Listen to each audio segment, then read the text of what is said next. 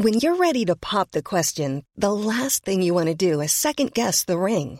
At BlueNile.com, you can design a one-of-a-kind ring with the ease and convenience of shopping online. Choose your diamond and setting. When you find the one, you'll get it delivered right to your door. Go to BlueNile.com and use promo code LISTEN to get $50 off your purchase of $500 or more. That's code LISTEN at BlueNile.com for $50 off your purchase. BlueNile.com, code LISTEN. Millions of people have lost weight with personalized plans from Noom. Like Evan, who can't stand salads and still lost 50 pounds. Salads generally for most people are the easy button, right? For me, that wasn't an option. I never really was a salad guy. That's just not who I am. But Noom worked for me. Get your personalized plan today at Noom.com. Real Noom user compensated to provide their story. In 4 weeks, the typical Noom user can expect to lose 1 to 2 pounds per week. Individual results may vary.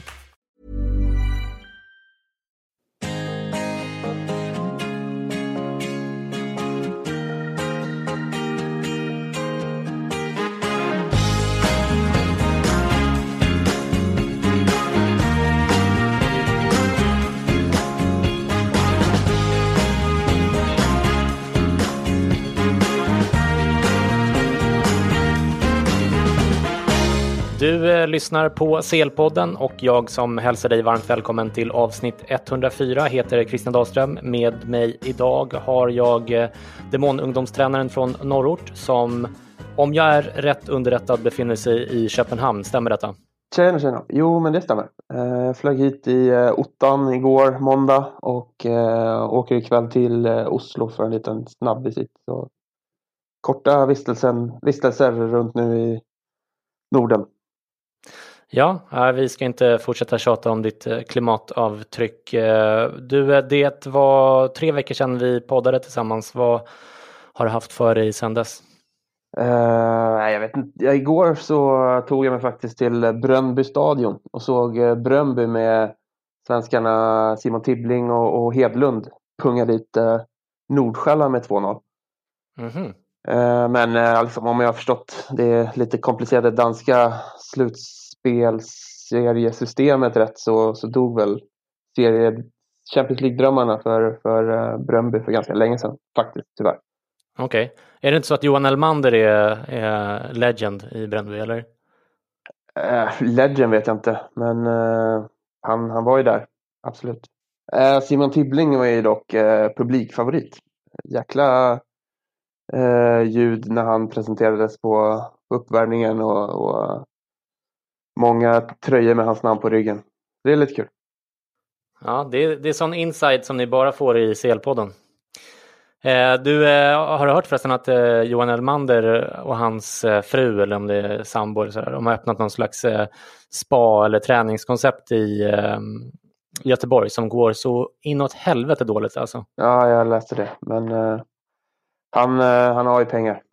Efter några år i Turkiet och England så går det väl ingen nöd på honom. Nej, precis. Men det var ju ganska många miljoner. De gick back varje år. Så vi får se hur länge hans gamla fotbollsmiljoner håller. Du själv så har jag, sen vi hörde senast, gjort lite comeback på fotbollsplanen. Efter typ 3 år i en korpmatch där jag tyvärr var rätt kass. Hoppas på revansch i nästa vecka. Hur är det med dig, Jesper? Spelar du någon fotboll numera? Nej, tyvärr. Den lades ner för typ 1 år sedan kanske. Efter att mitt korpgäng totalt dominerat korpscenen i Järfälla i nästan 10 år. Så nu är jag begränsad till tvn eller läktaren. Du är free agent med andra ord. Exakt. Med dåligt knä vet jag. Exakt. Okej, vi har i varje fall ett fullsmockat program att bjuda på idag med 2 riktigt intressanta intervjuer där vi dels kommer att ringa upp Alex Frosio som är italiensk journalist på Gazzetta dello Sport som vi pratar med om Antonio Conte, Juventus, Inter, Napoli, varför Serie A har hamnat efter i Europa och lite om spelarbetygen i Gazettan som vi använder oss av ibland i podden och som är lite av en big deal i Italien. Alex är en av journalisterna som sätter de här betygen och han berättar lite grann hur det går till. Han är för övrigt, Jesper, den som ställde frågan till Antonio Conte i Juventus där Conte gav sitt berömda svar om att man inte kan gå in på en 100 euros restaurang med en 10 euros sedel, på tal om att Agnelli då inte satsat tillräckligt mycket pengar för att vinna Champions League. Minns du det citatet? Ja, precis. Ja, jo, men det minns jag. Det var väl när han kände att Juves satsningar hade tagit honom och Juventus så långt man kunde. Så då taggade han. Ja, precis. Det var väl ganska kort efter det som han drog, om jag inte minns fel. Precis. Okej, den andra intervjun är en uppföljning på ett ämne vi pratade om i podden för ett tag sedan, nämligen när vi pratade om Tottenhams nya arena, där vi då jämförde den med andra fotbollsarenor i Europa och frågade oss lite grann varför Spurs arena är så mycket dyrare än de andra. Den kostade ju till exempel nästan 10 gånger så mycket som Juventus Stadium. Och jag försökte få tag på någon som kunde berätta mer om det här. Det var inte helt lätt. Jag skickade bland annat då ett mejl på lite vinst och förlust till GMP, som är en av de stora arkitektbyråerna i Europa och världen, får man säga, när det gäller fotbollsarenor just. Det är en tysk byrå som har ritat arenor till de 4 senaste fotbolls-VM-turneringarna och en lång rad av de största arenorna i världen. Och bara någon timme efter att jag mejlat GMP så fick jag svar därifrån. De andra jag mejlade fick jag typ inget svar på alls, men GMP, där svarade nästan direkt då Marcus Pfisterer, som är en av deras stjärnarkitekter. Han har bland annat ritat Real Madrids nya Bernabéu-stadion, sjukt nog, vilket jag fick reda på under intervjun med honom. Lite dålig research från min sida. Jag fick i varje fall en lång intervju med honom där han på tyskt manér svarade sjukt ärligt på mina frågor. Bland annat säger han just att Tottenhams arena kostade alldeles för mycket pengar, och så förklarar han varför han tror att den gjorde det. Det låter väl spännande, eller? Ja, verkligen. Det området kring arenor och sådär hör ju inte till vanligheterna direkt att läsa om eller lyssna till. Det ska bli kul. Båda de här intervjuerna är inspelade i torsdags i förra veckan för transparensens skull. Okej, förutom det så ska vi lista våra vinnare och förlorare. Vi ska prata om semifinalreturerna och om slagen om CL-platserna till nästa år i de olika ligorna, med lite extra fokus på de ekonomiska påföljderna det får att missa CL eller att komma med då. Vi ska helt enkelt räkna på hur mycket United förlorar och hur mycket Tottenham vinner på att Spurs då tog sista platsen till CL nästa år, medan United hamnade på 6:e plats och missade CL. Sånt gillar ju vi två som är civilekonomer förstås, men jag hoppas att ni lyssnare kommer tycka det är kul också. Men vi måste börja med en nyhet som nådde oss nu på morgonen, bara för en timme sedan, nämligen att Daniele De Rossi lämnar Roma efter säsongen. Han ska fortsätta spela fotboll, oklart vart än så länge, men USA är ett alternativ enligt Di Marzio. Jag måste säga att jag är lite chockad och väldigt besviken framförallt. Han är ju trots allt bara 35, fyller 36 nu i juli tror jag, och man får ju känslan av att han ändå tillför väldigt mycket till Roma trots att han inte spelar så mycket. Och det här är ju en klyscha, får man säga, att spelare tillför mycket i omklädningsrummet och sådär, men och det kan man ju aldrig riktigt veta eftersom vi inte har den insynen, men i det här fallet så känns det otvivelaktigt så att han faktiskt gör det. I somras sålde man ju Nainggolan och Strootman, som båda också av allt att döma var ledarfigurer, och jag tror personligen att det här är väldigt olyckligt för Roma att De Rossi nu lämnar. Vad känner du, Jesper? Ja, jag håller helt och hållet med.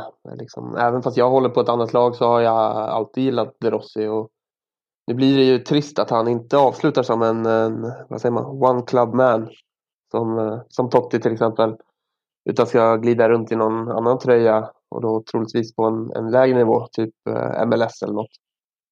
För några år sedan var man, eller i alla fall jag, övertygad om att liksom, Totti skulle lägga av som en one club man, på århundradets jävla avslut, lämna över binden och klubben då till De Rossi, och De Rossi skulle göra samma sak, och sen blev det ju verkligen inte så. Tottis sista tid i Roma gav ju kanske inte honom det avslutet han förtjänade, och nu lämnar De Rossi i förtid, så men det känns trist och sportsligt jätteförlust för Roma också. Ja, jag tycker det känns obegripligt på något sätt. Palotta gick ut och sa att han är alltid välkommen tillbaka och så vidare, men det känns ändå inte riktigt som att Pallotta har liksom spelförståelse nog att göra allt i sin makt för att behålla De Rossi. Så jag tror att de gör ett stort misstag här. Men jag vet inte, det kan också bero på att det är en spelare som jag tycker väldigt mycket om. Lite som Romas Buffon. Buffon är också en sån spelare som jag, trots att jag håller på Milan, har svårt att värja mig för på något sätt.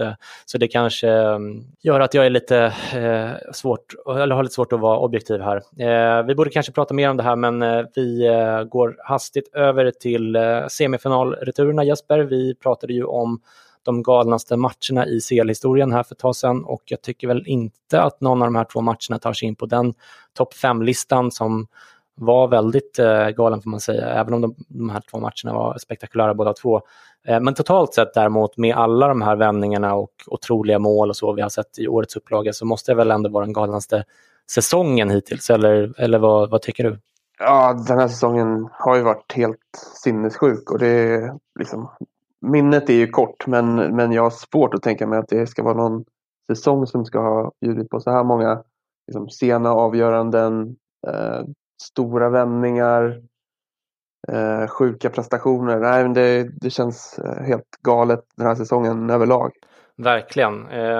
Både Tottenham och Liverpool vände mot Ajax respektive Barcelona. Det vet ni förstås om, vilket då innebär att vi tippade fel i båda semifinalerna, Jesper, och dessutom innebär det att vårt 100-procentiga facit på att tippa CL-vinnaren är brutet, eftersom vi tippade på Barcelona i år.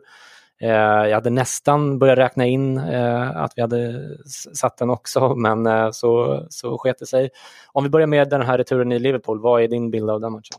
Jag tycker Barca börjar ju helt okej, och Alisson får ju avvärja några gånger. Sen får Liverpool ett mål, och efter det är det ju full jävla fart framåt av Liverpool, och Barca känns helt livrädda och lyckas ju inte med någonting i andra halvlek speciellt. Nej. En av de sakerna som jag tycker blev väldigt tydlig i den matchen, och som känns lite hoppingivande rent generellt, det är ju att fansens påverkan på matchen kan vara så stor, och det är ju ingen mind-blowing spaning av mig, men det är ändå härligt att bli påmind om det, eller hur? Ja, verkligen. Vi kommer återkomma till detta i vår förlorarlista senare, men om man jämför till exempel då Manchester City och Liverpool, som gör de kanske tydligaste exemplen, så var det ju visserligen verkligen på marginalen att City åkte ur, och på samma sätt på vippen att Liverpool gick vidare nu. Men det kan ju mycket väl vara så att publiken gav dem de sista procenten till Liverpool, och att City inte riktigt fick dem. På samma sätt kanske man kan se till den italienska fotbollen, där publiksiffrorna och engagemanget från supporterna traditionellt sett har varit en stor fördel, men där man nu har problem i främst Napoli, men även i de andra lagen, till exempel där i Roma då, där deras ledning har varit lite grann i fade med kurvan och så vidare. Juventus är väl möjligen undantaget när det gäller de italienska klubbarna, för på Juventus Stadium så tycker jag att det i princip alltid är bra tryck. Det är en lite mindre arena också, blir tajtare och lättare att fylla upp den. Ja, precis. Och det är en bra poäng när man jämför med Olympico och San Paolo, och även San Siro, som, alltså San Siro, det är ju 84 000 platser eller vad det är. Det är svårt att fylla upp den arenan med ljud. Men City vann ju förstås Premier League till slut då, och är väl snäppet bättre än Liverpool totalt sett, får man väl ändå säga. Men i knockoutspel så kan ju en levande och organisk supportkultur göra skillnaden på de sista procenten där. Eller vad är din bild av det, Jesper? Jo, men det tror jag absolut kan ge några extra procent. Sen just i det här fallet känner jag att det är ju helt och hållet bevisat att Klopp har det här med kuppspel i sig. Sättet han får sina spelare att lyfta och känna sig liksom oövervinnliga i trånga lägen i viktiga matcher just. Känns ju liksom oöverträffad i världen just nu. Verkligen så. En karismatisk person som kan förmedla det. Och Klopp är ju som på plan, eller vid sidan av plan, eller fan man säger, vid sidlinjen, att han drar ju igång publiken också. Ja. Så det de två faktorerna ihop ger ju Liverpool något som få andra lag har. Precis, och han har ju det mandatet nu också, Klopp, att alltså, han är ju avgudad i Liverpool. Alltså, du minns när vi var där och på vägen till hotellet så såg vi den här muralmålningen av Klopp som var i princip helt ny. Alltså, han når ju nya nivåer av att vara avgudad i Liverpool för varje dag som går, känns det som. Ja, alltså han är ju väldigt svår att inte tycka om.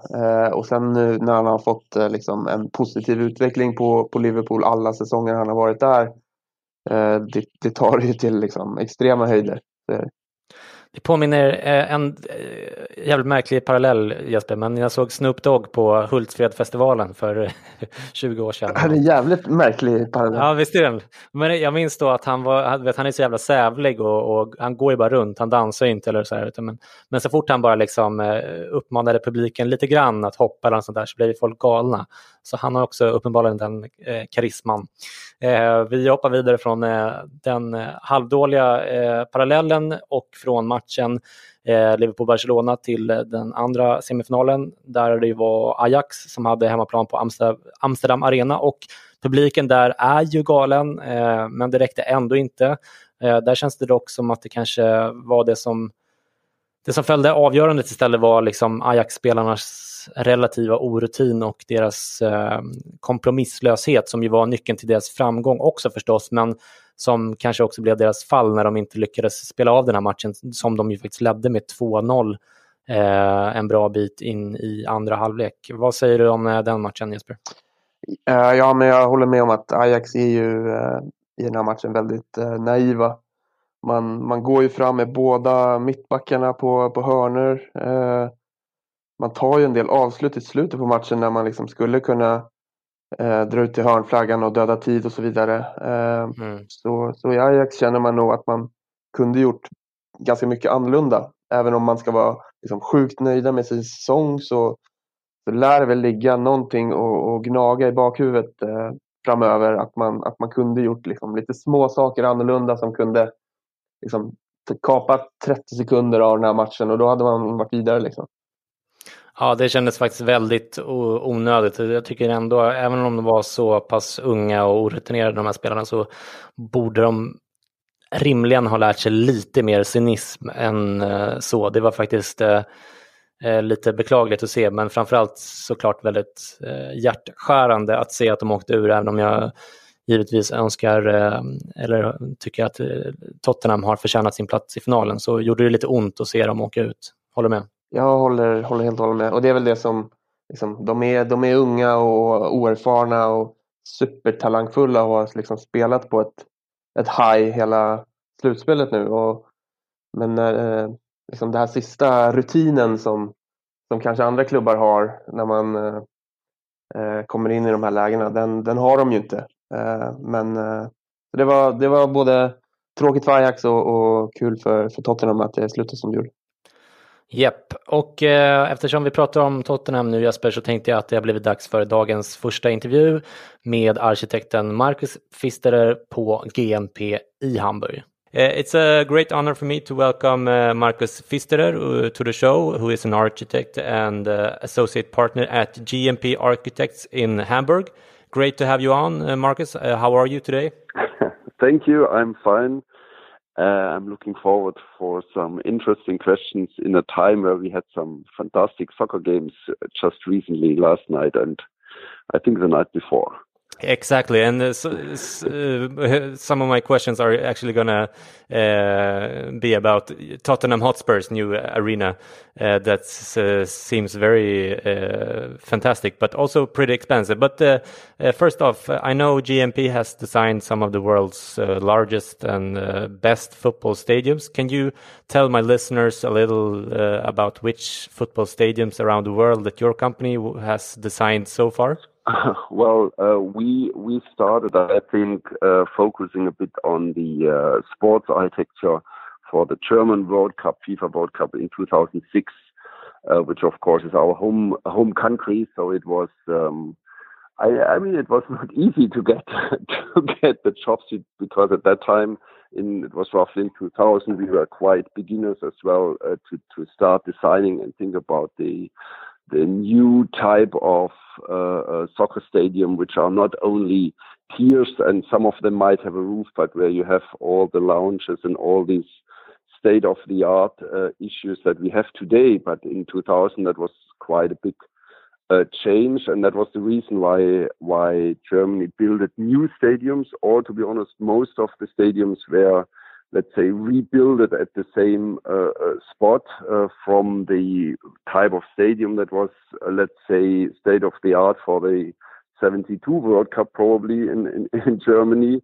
So they were, let's say, 30 years, 25 years old, and so we were able to do an upgrade, and at the end it was always a full new construction for the Frankfurt Stadium, the Olympic Stadium in Berlin, which of course is a very special stadium since it's a World Heritage. So we were of course not allowed, and we didn't want to tear it down and rebuild it totally new. So it was how to do a modern soccer stadium, even in a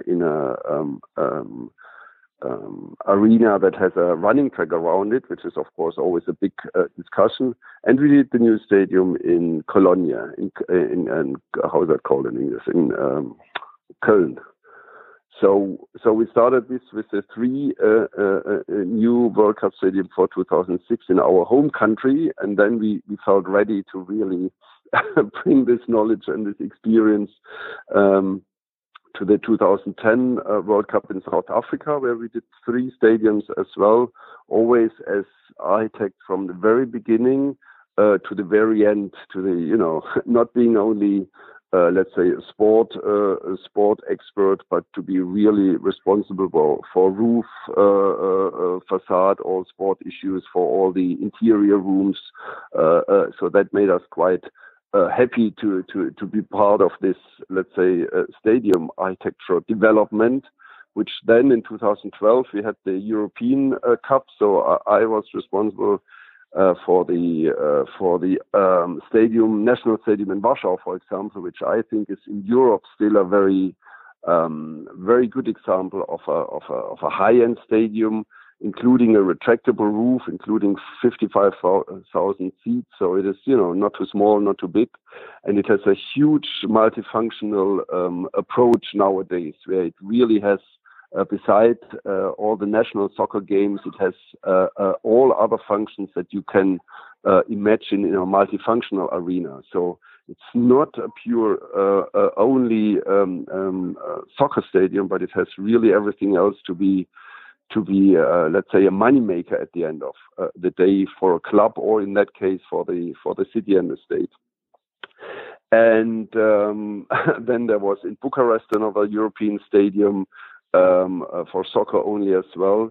And from there on, actually, we developed and worked on the stadiums, of course, in Qatar as well, where we started the new BIM world as well, where everybody is going totally into 3D design mode.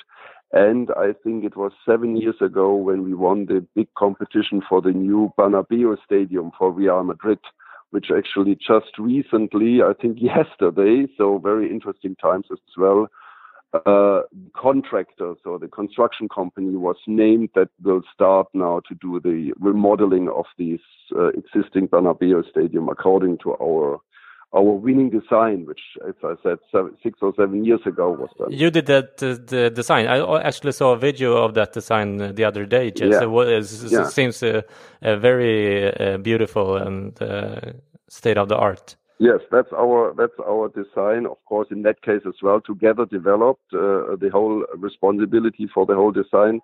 We shared with 2 Spanish local architects, one in Madrid, one in Barcelona. Both of them are now stadium experts as well, of course. Not at the beginning of the design process, but we teamed up very nicely together, and we are still working together on the stadium. And of course, now responsibility goes into the hand of the contractor to now really execute the design. So this is, I think, in some words, our stadium experience. Probably, I haven't mentioned, of course, China, as everybody might know, wants to play a very important role in the world of soccer. Not now and not yesterday, but and not tomorrow, but latest, I think, in 2034, they want to be world champion in soccer. So we have big offices in Beijing and Shanghai, and we did, I think, 3 or 4 pure soccer stadiums in China as well. And they start really to look into soccer, into the infrastructure for soccer, and especially in soccer schools, actually, and smaller pitches to first of all grew up, let's say, the generation of players that will be ready in 10 or 20 years from now. Yes, and you also did stadiums for the World Cup in Brazil and Russia. Am I right? Oh, yes. Yes, I skipped them because I thought my speech will get too long. No. Yes, actually, we did in 2014. We did 3 stadiums in Brazil as well, in Manaus. We did a very nice new stadium. One of and this is, I think, an important thing as well, which I mentioned earlier. Sometimes it makes a lot of sense to do a renovation, let's say, of the existing stadium. You normally start to add a new roof because some of them have only partial roofs, so you add to do the new roof. Then you find out, of course, during the discussion with the client, there are no VIP boxes or only 2 VIP boxes, but we want to have 100 VIP boxes. So this kind of infrastructure is the next thing that will be or that is normally then being designed and being questioned, that the old one is not up to state of art anymore. And then sometimes even the tiers have to be replaced to have better viewing angle and so forth. So at the end of the day, our, I think, experience shows that to rebuild a stadium at the same spot than the old stadium, more or less, sometimes even during operation, where you then have to rebuild the stadium, during the season, and replacing 1/4 of the stadium is a construction site, 3/4 is under operation for a game. Then there's a summer break. Then you're able to continue your construction. That is quite, let's say, hard to do. But at the end, you don't have a leftover old stadium and a brand new stadium sitting next to it, and nobody knows what to do with the old stadium. But you have only one stadium being rebuilt, being upgraded to the level that you want to have it. And I think that's in that case a better way to do the infrastructure. Okay, very interesting. The main reason I contacted you was to talk about the cost of building a football stadium. The cost of major construction projects in general, not just in football, tends to be very difficult to estimate for various reasons. But I'm interested in understanding how the difference between various venues in terms of cost can be so huge. If we look at new arenas in the Champions League and compare, let's say, the Juventus Stadium in Turin with the Tottenham Hotspur Stadium in London, the Juventus Arena cost just over, I think it was 100 million euros, while Tottenham's new stadium cost nearly 1 billion euros, so almost 10 times as much. I'm aware that you and GMP wasn't involved in these specific arenas, but you obviously know everything about building football arenas at this time. So in addition to the most obvious thing here, the capacity, which is about 50% larger at the Tottenham Stadium than the one in Turin, what kind of variables can explain such a huge difference in the cost of building a football stadium? Yeah, that's, of course, I'm happy to focus on let's even say one topic, because to discuss always all the topics about a soccer stadium is a evening long discussion. So to focus on construction costs is a very nice and for sure nowadays important issue where let's say every operating club wants to have a new stadium, and then they the money, somebody has to finance it, and then is it the public or is it then a private financer who has some interest in the club which the club doesn't want to have. So to find out about a construction budget and the appropriate construction budget is for sure a very, very important discussion that must be done for sure at the very beginning of each major project. First of all, to the construction figures that appear in the internet, in the press and so forth, normally it's very hard to compare, because normally they are comparing apple with how is it called apple with something else. So sometimes people talk about only the pure construction cost. Let's say these 100 million that you mentioned, probably a contractor has a job to do whatever, the roof and the new facade, and then this is compared to the overall cost, which sometimes have all the side costs, which has the cost for the land and for financing the stadium and whatever. So then you're ending up with 1 billion probably. So this first of all is a very and we are following up, of course, all the construction figures which are in the press for all the stadiums which we have not only designed but which have been constructed, which is between 20 and 30. I don't know the number right now, to be very honest, probably 26. So all of them we are following up to see what is the press saying that they actually cost. And for example, for our involvement in Russia, it is even there very hard for us to really understand where the construction costs are coming from, and where the money is going. So it's even for us being involved in the stadium design and in being involved in the construction of the stadium. Even we are. There are figures and there's issues for the client to sometimes even release figures of the cost, and most of them are sometimes political driven very much, and sometimes they are not related to reality, and they are not related to physically the architecture that is done. So that just should explain that even if something is sometimes 10 times different in the press, at the end it might be closer. It might be really probably only let's say double amount the one stadium compared to the other, if you then try to really compare and balance the construction costs. So that's just for the general understanding.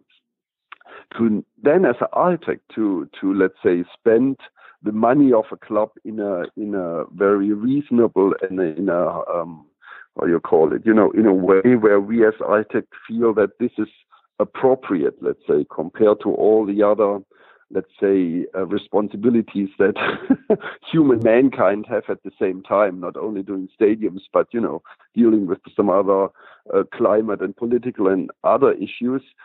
We found out that our designs are regarding the construction of the roof are always lightweight construction. So less material creates less transportation costs, less construction costs, less costs to get the material up to the roof, and even the structure of the roof. If it's a heavy roof, most of the structural members are used to support the heavy roof.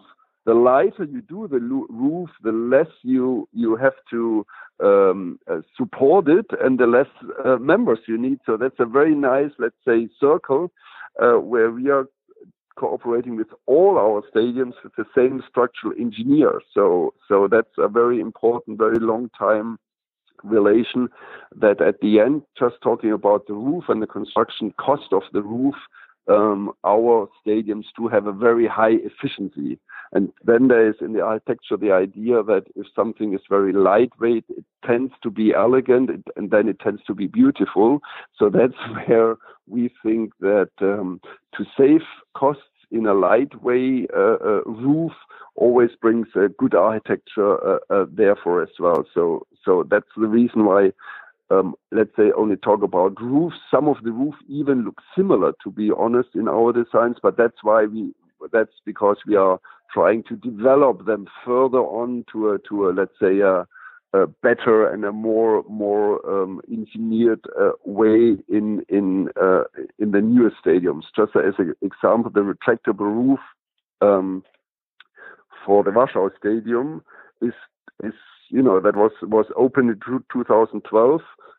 Is now able to carry all the snow loads in winter time. So in Warsaw, they close the roof before the winter, and they have heavy snow, and it's cold and uncomfortable there. So they close it. They can use it during winter times for ice skating and whatever. And in 2004, when we designed, or 2002, when we designed the Frankfurt Stadium with a retractable roof, we and our engineers were not able to promise Frankfurt a roof that can hold the snow loads of Frankfurt. So in Frankfurt at that time, they are not allowed to close the roof in winter time. So they have to keep it open. And they, of course, the snow, goes on the pitch, and they are not able to use it. So just because of these, let's say, 10 years of further development, the abilities of a retractable roof, which we think for a soccer game is a very big, and for an arena is a very big benefit actually as well. We spent time, and we needed that time to push it further on. So talking, and then of course you have construction costs which are in the tiers. Let's say the more efficient and the more simpler the geometry of the tiers are done, the more efficient way, the more construction costs you can save, let's say, in the tiers. And then, of course, there's always the facade discussion. Very funnily, like 30 years ago, stadiums did not have a facade. The outer appearance was the backside of the tiers.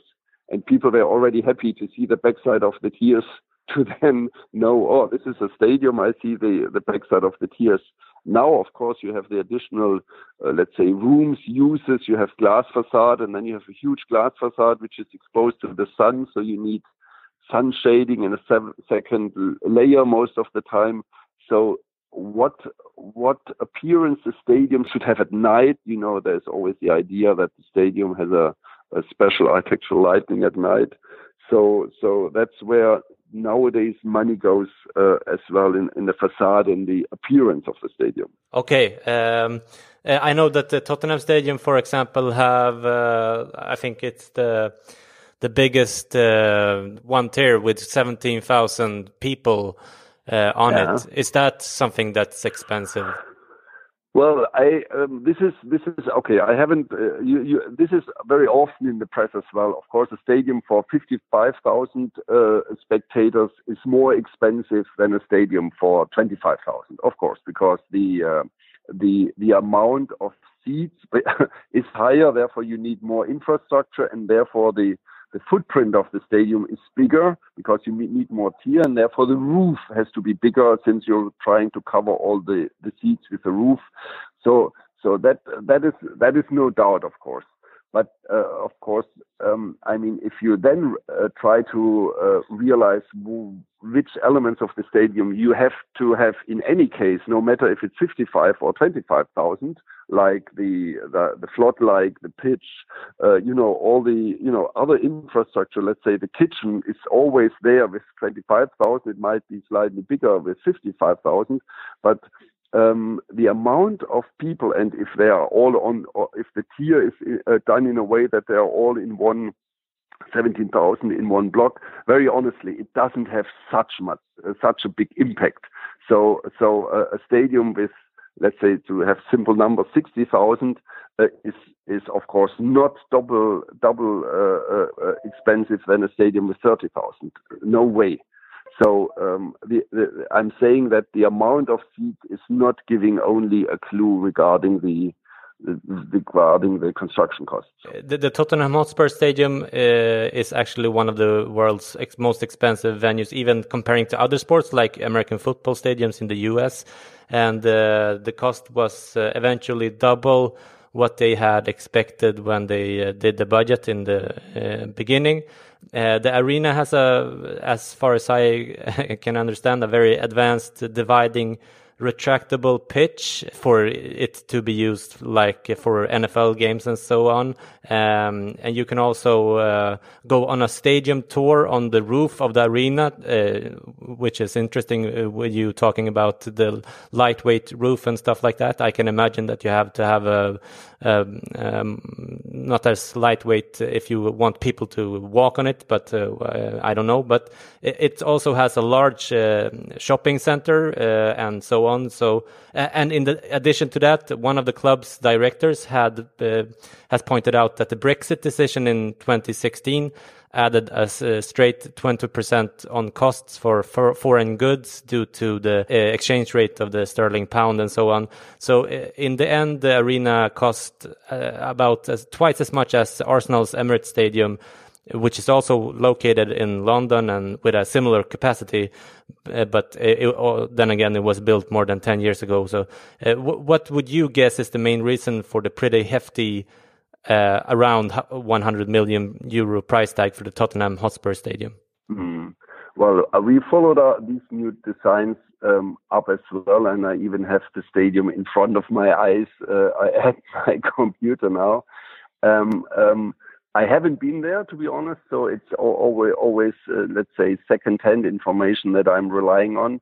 But even what you're saying, if there's a shopping mall inside, and it's obviously a part of the overall shape, let's say, overall, it's not a shopping mall next to it or attached to it. It's like an integrated solution, which is nice on the one hand, but then on the other hand, and we did a lot of designs as well, where we're trying to integrate a shopping mall. I did that for Dubai in 2002, actually, and the stadium was not built until now, because to integrate these functions of a stadium directly close in one, let's say, overall shape to a shopping mall is costly. It is okay. Yeah, because the functions and the uses and the spectator amount and is very different. All the technical issues regarding a shopping mall and a stadium, it sounds in the first minute like a very nice idea, since you have a lot of spectators. Let's get them all to this shopping mall. That's a fantastic idea. This stadium in Tottenham is the proof that it might work, but it might be a very costly idea, let's say. So what I'm trying to say is that we are starting more to, of course, put stadium, shopping mall, park, green park, hotels close together in a overall, let's say, figure in a campus idea, but the more efficient way is to keep each, let's say, function more or less as a compact standalone venue, where you then walk probably only 20 meters and then you're in the shopping mall already. But to integrate it in this kind of mega buildings, other people made the experience that at the end, the construction cost, the fire safety, all these issues which you cannot see at the end that they are so costly, makes it quite expensive. And now I'm a bit, I made a little joke, but for these two London venues, no German engineering was used. So the reason for the expensive stadium is for sure part of the Tottenham Stadium is a populist design. This is one of our main competitors in sport architecture. Sometimes we talk on conferences together. We meet quite often together, and there's always a discussion about nice architecture, about success for stadiums, this and that.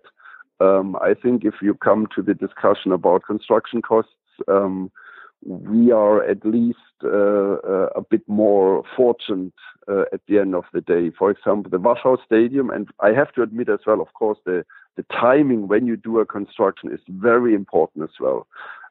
So in 2012, when this stadium was finished in Warsaw, it costed, and that's a figure that is quite right, and it's even in the internet published in a similar way, because the Polish people were very keen on giving out right figures. They had to somehow, coming from the socialistic area, they are trying to make everything very open. But they gave the construction to a German contractor, and they did the stadium, including the retractable roof, which Tottenham does not have, including a 2-story car park under the pitch, including a lot of office space and restaurants inside the stadium, but not a shopping mall. I have no idea how big the shopping mall in Tottenham is, so it's for sure something that has to be compared. But that stadium they started the construction with 380 million, I think, and they ended up, of course, a bit higher, like 420 million. But at that time, you got a 55,000 stadium, including a lot of additional functions for let's say 400 million. The construction costs got crazy since then. So I can easily imagine that Tottenham had a harder time to have a cost control on their construction cost. But 1 billion for sure, in my opinion as well, is too much to do a 60,000 seat stadium. It is too much. They should have hired you instead, I can tell. That might have been a good idea. But I tell you as well, some of the Russian stadium got very expensive as well. But this, again, as I mentioned, we followed up, for example, the St. Petersburg Stadium let's say we were asked several times what we think about, so we were not involved in the design or in the construction. And they digged the hole, and they had somehow problems with the water, and the surrounding was not the appropriate one. So they spent it already 300 million only for foundations. And, and it was so there was a decision to build the stadium in the wrong area, which was not usable for, the land was cheap, of course. Nobody was able to build something there, but then the construction costs got up, of course. So there are so many, let's say, variables that it's and that's why I'm not blaming Populous, and I'm not saying German engineering can solve everything. But there are so much variables, as you say, that it's quite hard to come up with a really tight budget and with efficient cost control. That's not easy for a stadium. No. Very interesting. Let me just ask you one more question. I note on your website that one of the few major football countries in Europe that you have yet to build a stadium in is in Italy. As a Serie A lover myself, I wonder what your impression of that specific market is. From the reporting in newspapers, you get the sense that the administrative workload is extremely heavy and complicated to get permissions from politicians in charge and so on. What's Italy's reputation among stadium designers, would you say? It's that time of the year. Your vacation is coming up. You can already hear the beach waves, feel the warm breeze, relax, and think about work. You really, really want it all to work out while you're away.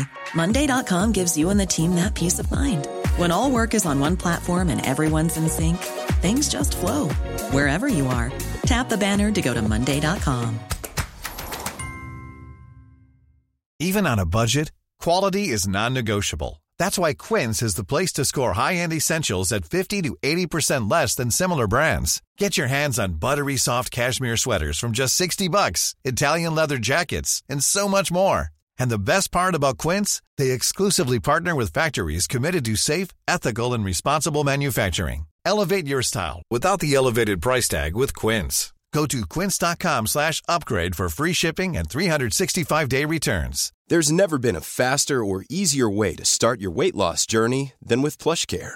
PlushCare accepts most insurance plans and gives you online access to board-certified physicians who can prescribe FDA-approved weight loss medications like Wegovy and Zepbound for those who qualify. Take charge of your health and speak with a board-certified physician about a weight loss plan that's right for you. Get started today at plushcare.com/weight loss. That's plushcare.com/weight loss. plushcare.com/weight loss.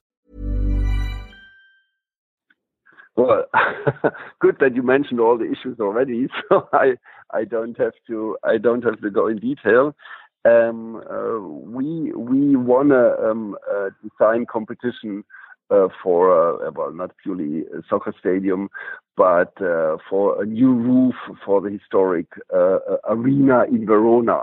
So there was an architectural competition, and I would say 1.5-2 years ago, we won the competition. We went to Italy. We celebrated the opening of the exhibition, and we really experienced firsthand how a project in Italy, which is a stadium, let's say, is part of the political discussion, public discussion, and it is used for some politicians to be voted, and if they're not voted, the project doesn't have any meaning in any sense.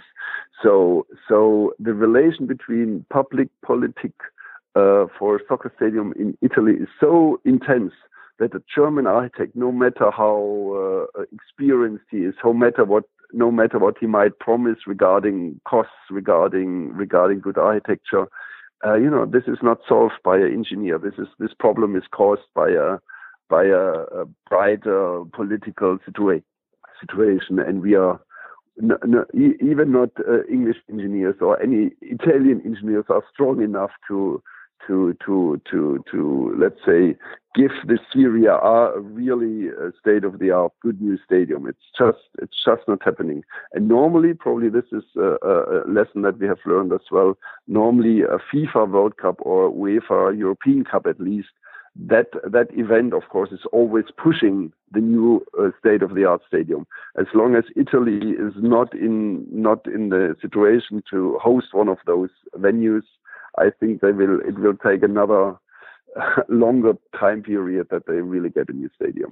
Då var vi tillbaka och det Marcus pratar om i den här ganska långa intervjun var bland annat att siffrorna som rapporteras i media kring kostnaden för stadionbyggen ofta är svåra att jämföra eftersom man räknar in helt olika saker i de olika uppskattningarna. Han säger att inbyggda integrerade shoppingcentrum är oerhört dyrt och förmodligen kostar mer än det smakar.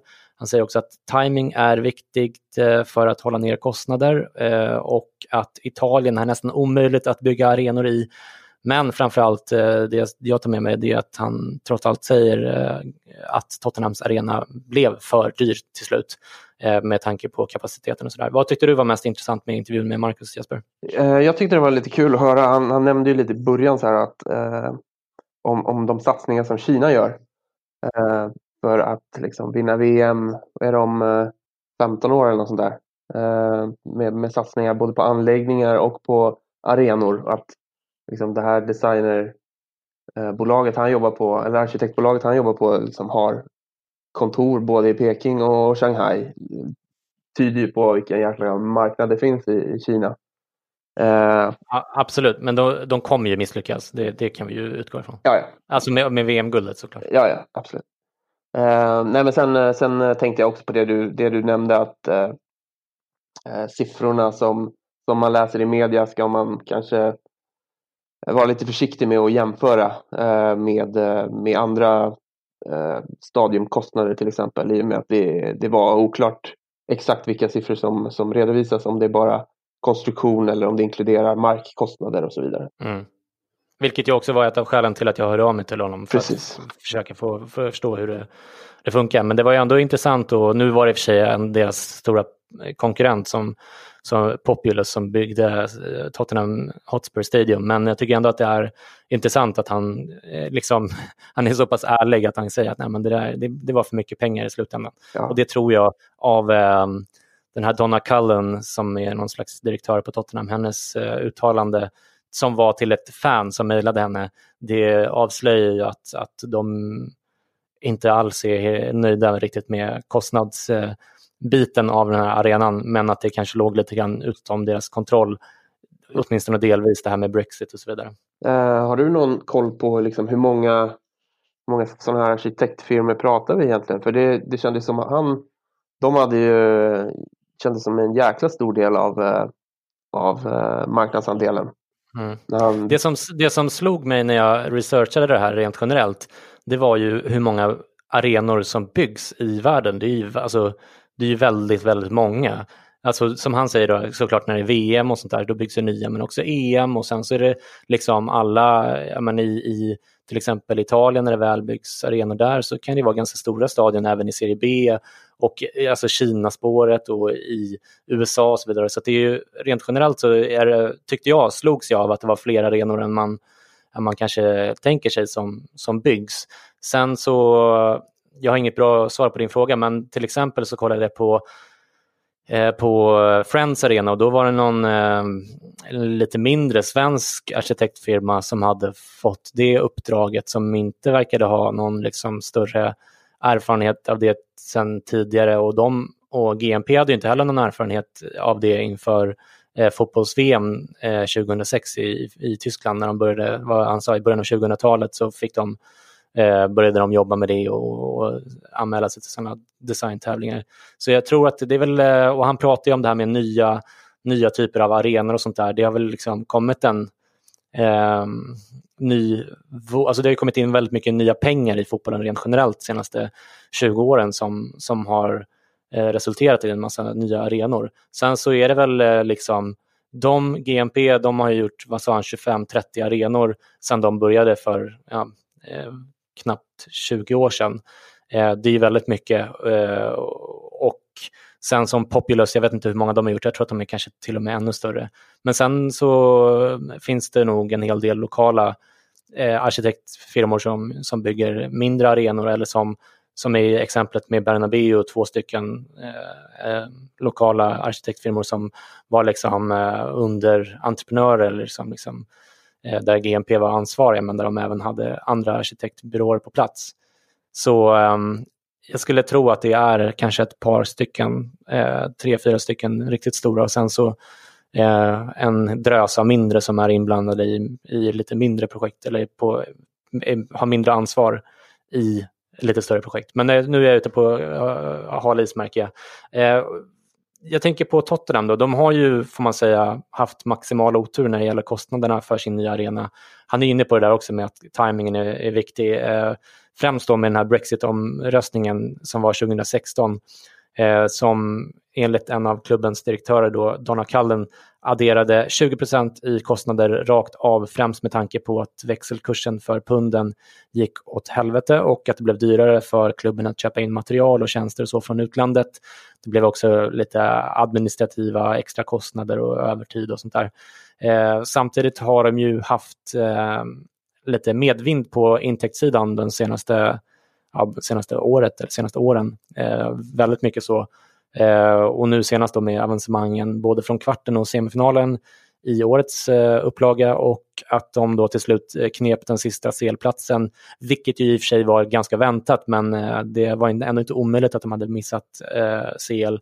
Och jag har, som jag sa i början av programmet, kikat lite på vad man tjänar på Champions League-spel respektive att man hamnar utanför som United. Och jag måste säga att det var ännu mer brutalt än jag trodde innan. Okay. Hur mycket skulle du gissa till exempel att Tottenham tjänar totalt sett på att vara med i CL nästa år, om vi utgår från att de åker ut i åttondelsfinalen? För hur långt man går i turneringen spelar så klart ganska stor roll för hur mycket, eller hur stor del av kakan man får. Hur mycket drar de in på en åttondelsfinal, tror du? Jag får väl chansa på 60-70 miljoner euro kanske. Ja, du är på rätt väg, men det är faktiskt ännu mer. Och jag ska säga att en del av den här uträkningen är ganska straightforward med fasta summor, transparent från UEFA och så vidare. En del andra poster är inte lika lätta att räkna på, men jag tänker att vi gör ett försök, så får vi väl bli rättade på Twitter efteråt då, i värsta fall. Och vi har ju haft fel förut i podden, det ska gudarna veta, så då tycker jag att det är kul när vi blir rättade och räddade på Twitter. Hur som helst, man gjorde ju om den ekonomiska spelplanen en del inför årets upplaga av Champions League. Framförallt så har ju pengarna totalt sett ökat eftersom man drar in mer pengar. Men man la också till en helt ny pott i beräkningarna här som står för nästan en tredjedel av de utdelade pengarna, nämligen en rankingpott som bygger på vilken ranking som de respektive klubbarna som kvalificerar sig till turneringen ligger på då UEFAs ranking, eller UEFA-koefficienten som det kallas, som även finns för landslag, där man får poäng för vunna matcher, slutplacering i CL och i Europa League, men även, tror jag, slutplacering i inhemska ligor, där är jag lite osäker. Men det är i alla fall en ranking. Man minskade också på den så kallade Market Pool-potten, eller TV-potten som den också kallas, som bygger på hur mycket TV-pengar som respektive land drar in i turneringen, som sen fördelas på de som man får lite extra om man är från till exempel Italien som har en stor TV-marknad. Och den här ändringen införde man i år då, och den gynnar då såklart lag som har bra historiska placeringar i Europacupperna de senaste 10 åren räknar man, på bekostnad av lag från länder med bättre tv-intäkter. Så Spanien till exempel gynnas jättemycket av den här förändringen eftersom Real Madrid, Barcelona och Atletico alla rankas topp 5 just nu, medan Italien och England är större tv-länder.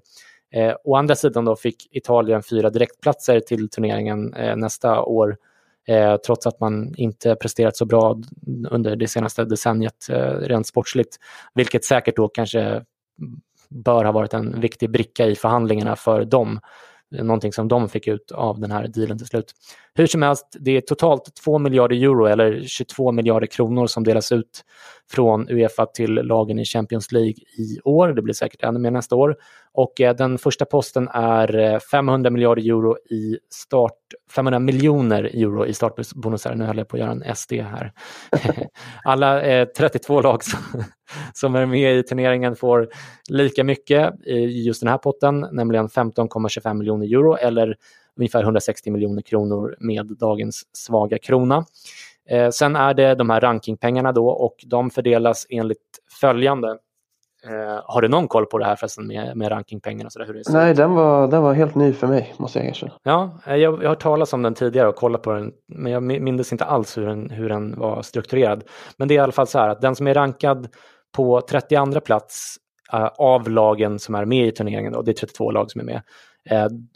32an får en andel av den här rankingpotten, där varje andel är värd i år 1,1 miljon euro, alltså ungefär 12 miljoner kronor. Och den som är högst rankad just nu är Real Madrid, vilket de kommer att vara ett par år framöver oavsett nästan hur de presterar, eftersom de har 4 titlar de senaste 5 åren. Och den här koefficienten bygger då som sagt på de senaste 10 åren. Real Madrid får därför 32 andelar mot de som var 32 som får en då, så det är motsatt förhållande där. Vilket betyder ungefär 35 miljoner euro eller knappt 380 miljoner kronor. Det är också då Real Madrid som har allra mest att förlora på att missa turneringen, eftersom de har de här potentiella rankingpengarna. Och ser vi det till Tottenham då, som vi har som exempel här, då är de rankade på 25:e plats just nu, alltså inte så bra, men de kommer att hoppa upp kanske typ 10 placeringar eller så efter årets turnering, där de kommer få många poäng, typ 30 000 sådana rankingpoäng eller något sånt, lite beroende på ifall de vinner finalen eller inte såklart. Så jag räknar med att de är på ungefär 12:e plats av de lagen som kvalificerar sig till CL nästa år. Om vi ser till exempel till La Liga, så Sevilla och Valencia ligger ju ovanför dem i rankingen, men max ett av de lagen kommer att vara med nästa år. Kanske inget alls då ifall Getafe kniper 4:e platsen i helgen. Manchester United kommer inte vara med heller, men är faktiskt 5:a i rankingen fortfarande, inte minst tack vare deras Europa League-titel här om året. Det är också därför det är en extra stor katastrof för United att man missar CL, eftersom man går och missar de här enorma rankingpengarna. Så för varje lag ovanför Tottenham i rankingen som inte kvalificerar sig nu på vårkanterna, så får Tottenham en dryg miljon euro in på kontot, som de alltså, trots att de själva inte liksom, kan påverka det. Är inte det lite speciellt ändå? Ja, verkligen. Det kan ju ge sköna extra pengar liksom. Men ja, hela den här rankinggrejen hade jag faktiskt noll koll på. Ja, precis. Och den avgör ju ganska mycket ändå hur mycket pengar de får. Till exempel om Atalanta går till Champions League istället för Roma eller Milan. Så då är det 1 miljon euro. Det är inte så mycket pengar, men det är ändå en del som trillar extra hos Tottenham på marginalen. Liksom. Så att, men vi räknar i alla fall på att de blir 12 på rankingen nästa år. Då får de 20 andelar, vilket motsvarar 22 miljoner euro. Så 15 miljoner för att starta turneringen som vi sa tidigare. Sen 22 miljoner för rankingen. Då är vi uppe i 37 miljoner redan. Sen kommer vi till potten för prestationsbaserade utbetalningar som står för ungefär 600 miljoner euro den med. Dels får man ungefär 1 miljon euro för varje poäng man tar i gruppspelet. Tottenham hamnade i en ganska svår grupp i år och de tog ändå 8 poäng. Jag räknar med att de tar ungefär 10 poäng nästa år och därmed drar in runt 10 miljoner euro extra den vägen. Då är vi uppe i 47 miljoner euro. Men de prestationsbaserade bonusarna gäller också hur många steg man tar sig vidare i turneringen. Man får 9,5 miljoner euro för att ta sig vidare ur gruppen. Man får 10,5 miljoner euro ytterligare för att ta sig vidare från åttondelen. Man får 12 miljoner extra för att ta sig vidare från kvarten och sen 15 miljoner euro extra för att ta sig vidare från semin, alltså att man tar sig till final.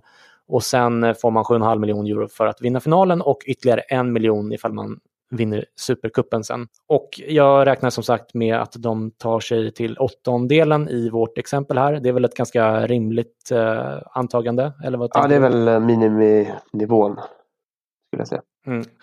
Ja, precis. De var ju i och för sig på vippen att de inte ens gick dit i år. Men 8:ondelen, kvarten eller något sånt där kanske man kan tänka sig. Och i sådana fall, ifall de kommer till 8:ondelen så får de 9,5 miljoner euro till. Och vi är plötsligt uppe i 56,5 miljoner euro. Och nästa pott är då marknadspotten eller tv-potten då. Och den består av ungefär 300 miljoner euro just nu. Alltså den har minskat till förmån för den här nya rankingpotten, och det är därmed den minsta potten numera, men det är ändå en hel del pengar förstås. Och den här baseras på hur stor tv-marknad man har i sitt hemland, vilken plats man har hamnat i den inhemska ligan året innan och hur långt man sen når i CL-turneringen. Jag tror även att den beror på hur långt de andra lagen går, alltså från samma land, har kommit till turneringen. Men det där är lite otydligt måste jag säga, så jag fattar inte exakt. Som jag förstått saken så är den här potten tvådelad. Så dels delar man på en fast del där den som vinner PL får 40% av den fasta delen, 2:an får 30%, 3:an får 20% och 4:an får 10%. Och Tottenham kommer ju nu 4, trots att de sniffade på både andra och första platsen ganska långt in i serien. Och visar alltså att de går till 8:ondelen, och jag tror att det borde ge ungefär 15 miljoner euro från den här tv-potten. Kanske lite till, men så mycket mer är det nog ändå inte. Det beror givetvis också lite grann på hur mycket pengar man säljer tv-rättigheter för, men de dealarna är ju fleråriga, så det borde inte vara något, eller det borde vara ungefär i den här stilen tänker jag. Så vi lägger alltså till 15 miljoner euro till 56,5 miljoner och är uppe i 71,5 miljoner euro. Och därmed är pengarna från UEFA fördelade, men det tillkommer ännu mer pengar förutom de här UEFA-slantarna. Till exempel matchdagsintäkter, Jesper. Ja. Det vill säga biljettinkomster och andra omkringintäkter. Det här researchade jag inte särskilt noga. Jag såg att det var någon som uppskattade dem till ungefär 4 miljoner euro per hemmamatch i CL. Jag tycker att jag känner igen den siffran från Serie A och sådär också, eller från Serie A-lagens CL-spel där jag ramlat över sådana siffror tidigare. Lite oklart om det är minus kostnader, så, men jag tror att det ligger någonstans där i de krokarna i alla fall. Och vi räknar då med 8:ondelen, vilket ger 4 hemmamatcher, vilket i så fall då blir 4 gånger 4 miljoner euro, alltså 16 miljoner euro, och då är vi uppe i 87,5 miljoner euro. Och den sista inkomsten i vår beräkning här är andra marknadsinkomster. Det är också den som är svårast eller i princip omöjlig att gissa på eftersom vi inte har någon insyn alls där. Men till exempel så har man ju ofta bonusar inskrivet i sådana här sponsordealar där företaget som sponsrar till exempel Tottenham betalar mer ifall de når Champions League, eftersom sponsorns varumärke då får mer exponering i tv och i världen rent generellt. Man kan också anta då att det blir lättare för Spurs säljteam att sälja spons till säsongen efter det och framöver rent generellt om laget har högre anseende och starkare varumärke själv. Så som sagt, det är svårt att uppskatta den här posten, men jag var lite försiktig här och la på 10 miljoner euro. Vad tror du om den uppskattningen, Jesper? Är den alldeles för låg? Eller vad ska spontant så känns den väldigt, väldigt lågt. Men vad vet vi? Vi bara gissar. Men den känns ganska låg faktiskt. Men vi kör på det, så får vi se var vi landar. Ja, precis. Ja, men den är säkert låg. Men i alla fall totalt sett så är vi uppe i, jag tänkte att den kan få vara lågt då, eftersom vi inte har någon aning där, och det känns bättre att undervärdera den än att övervärdera den, eftersom väldigt mycket siffror rent generellt tycker jag i fotbollsvärlden känns som att de övervärderas. I alla fall om vi utgår från 10 miljoner så är vi uppe i 97,5 miljoner euro, alltså en dryg miljard kronor på intäktssidan. Det är otroligt mycket pengar. Ja, sjukt mycket pengar. För att gå till 8:ondel liksom. Ja, precis. Jag vet ju att det handlar om ett par 100 miljoner kronor. Man minns ju att Malmö räknar med 200 per gång de var med eller något sånt där. Alltså nu är det ju såklart inga rankingpengar och sånt där, men ändå jag tänkte nog inte att det var att de skulle få liksom typ 5 gånger så mycket pengar. Eller det är väldigt, väldigt mycket pengar helt enkelt. Ja, verkligen, verkligen. Sen får man ju såklart dra av lite pengar från den här summan.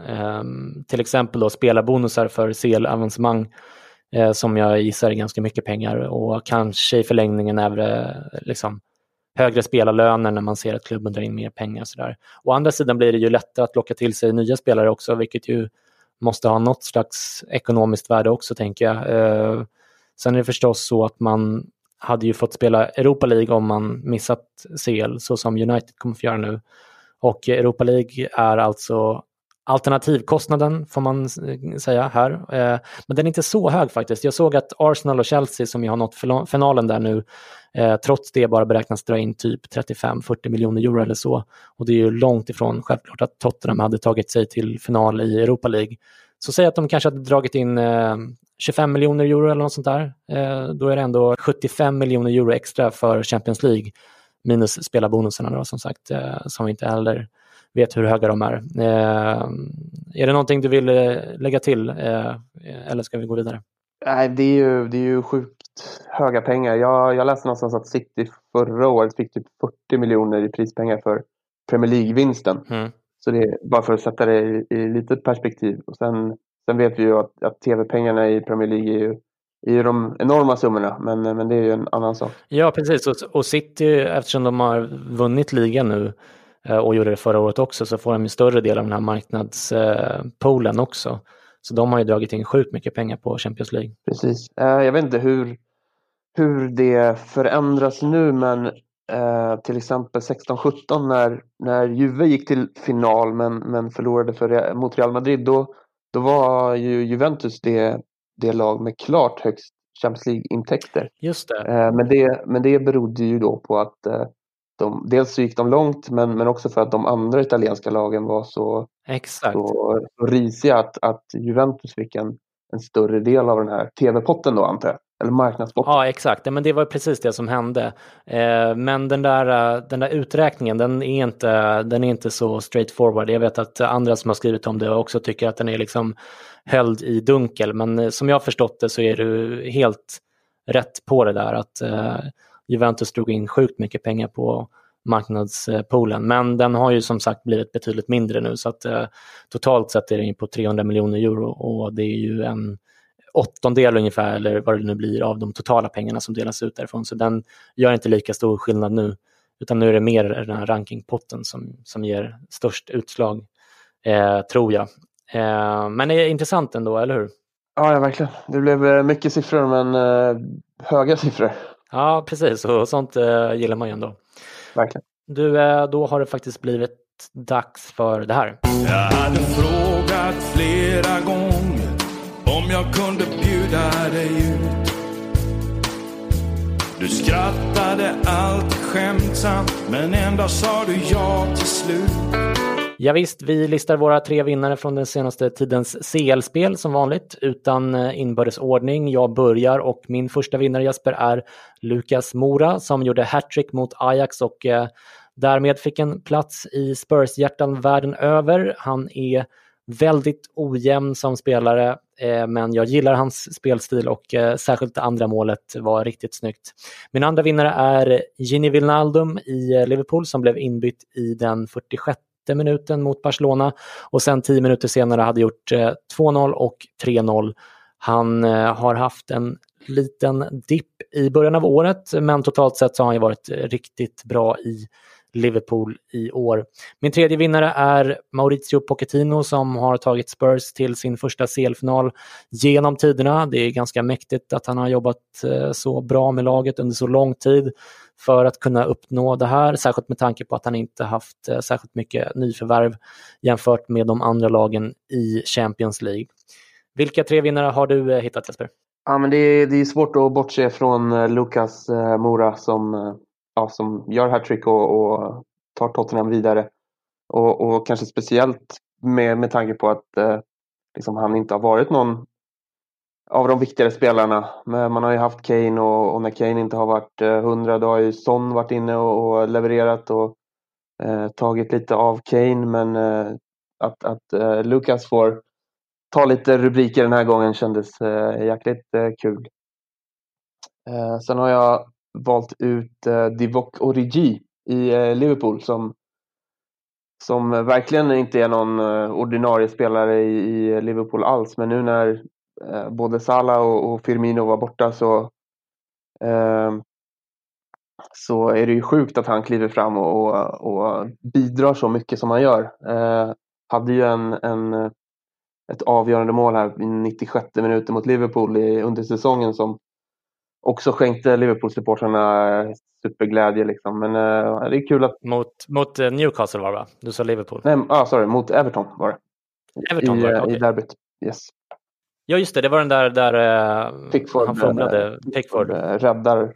Just det. Eller räddar inte en boll från att gå ut. Och så är Origi där och drar in det på mållinjen. Sen hade jag svårt att välja om jag skulle ta Klopp eller Pochettino. Klopp har vi redan varit inne på. Du var inne på Pochettino, men det var jäkligt fint att se intervjuerna med bägge tränarna efter matchen, men speciellt kanske Pochettino som liksom inte kunde hålla tårarna borta och liksom kramades med reportrarna och det var jäkligt vackert att se faktiskt. All right. Och därmed är det istället dags för det här. Vi skulle träffas där 7:00, men den är nästan 8 nu. Jag sitter här och väntar ännu, men vad är du? Ja, visst, förlorargingen där vi på samma manér väljer ut 3 förlorare var utan inbördes ordning. Min första förlorare är plastiga tifon. Jag tycker att det är beklagligt att Barcelona kör den här Ready to Color Europe som helt klart är ett påhitt från klubbledningen snarare än ett organiskt tifo från supporterna. Även Manchester City och Manchester United kör ju med ledningens planterade banderoller och tifon och sådär som känns oerhört plastiga, även om det finns så kallat riktiga supportare där någonstans också. Milan har kört med hashtaggen We Are AC Milan som kändes jäkligt plastig. Inte som tifo då, mig vetligen, men på sociala medier och sådär. Ditt Juventus Jesper har ju hittat på flera sådana här pajiga hashtags på engelska. Aldrig så genanta som när de inför Ajax-matcherna använde hashtaggen Get Ready to Get Through. Min andra förlorare är Lionel Messi som lovat Barcelona-supportrarna att ta hem selbucklan till Camp Nou, men som inte alls var bra i returen på Anfield, vilket måste ha varit extra surt för honom med tanke på att de i finalen, med all respekt då för Tottenham, hade varit stora favoriter förstås. Min tredje förlorare är Ole Gunnar Solskjær som efter en otrolig start i United nu går rakt åt pipsvängen och missar CL. På sina första 27 matcher för United har han trots den osannolika inledningen nu sämre resultat än både David Moyes och Mourinho hade i sina första 27 matcher.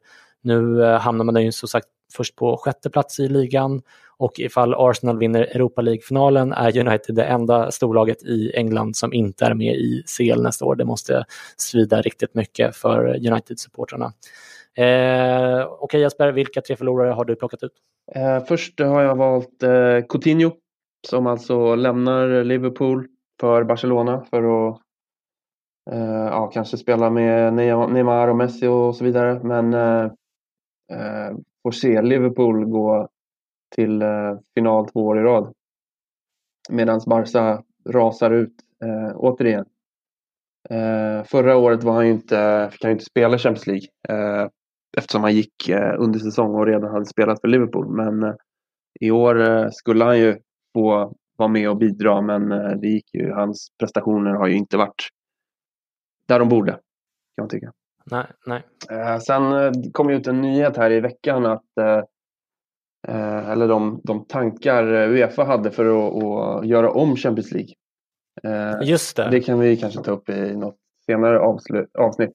Men, det var New York Times som rapporterade om det, va? Ja, jag tror det. Men jag har inte satt in mig i det liksom 110%, men det jag har läst så känns det ju som ett förslag att det är väl ett förslag att motverka någon sorts superliga, att de Men de rika kommer ju bli rikare och det kommer bli liksom, i princip omöjligt för vissa lag att komma till Champions League, känns det som. Ja, och feltajmad för dem att det är läckt ut också. Nu när Ajax har gått så bra och så vidare. Ja. Sen får man ju slänga in Valverde, Barças coach, som misslyckas kapitalt med att hålla en ledning och ta sig vidare till en final även i år. Så den platsen förtjänar. Sen kommer jag på nu förresten. Hade varit kul att få in Luis Suarez här på listan, som inför returen på Anfield pratade ju i intervjuer om vilken respekt han skulle visa för sina gamla supportrar och så vidare. Men så var han ändå liksom sitt extremt sviniga på planen. Ja. Så på så sätt var det ju jäkligt skönt också att Liverpool lyckades vända och Suarez inte fick jubla. Mm. Jag kommer att tänka på 2 stycken till förlorare faktiskt när vi pratar om det. Dels Chelsea som ju fick sin överklagan om den här transferförbudet avslagen och nu ska de gå till KAS med den. Och dels Manchester City som även, det var New York Times återigen som rapporterade igår om att det ser ut som att de kommer att få eller att UEFA slåss för att de inte ska få vara med i CL nästa år, alltså något av åren, som ett straff då för deras ekonomiska doping och annat. Men det där är ju såklart en politisk och juridisk strid som vi säkert inte har hört det sista av, men i den New York Times-artikeln så stod det att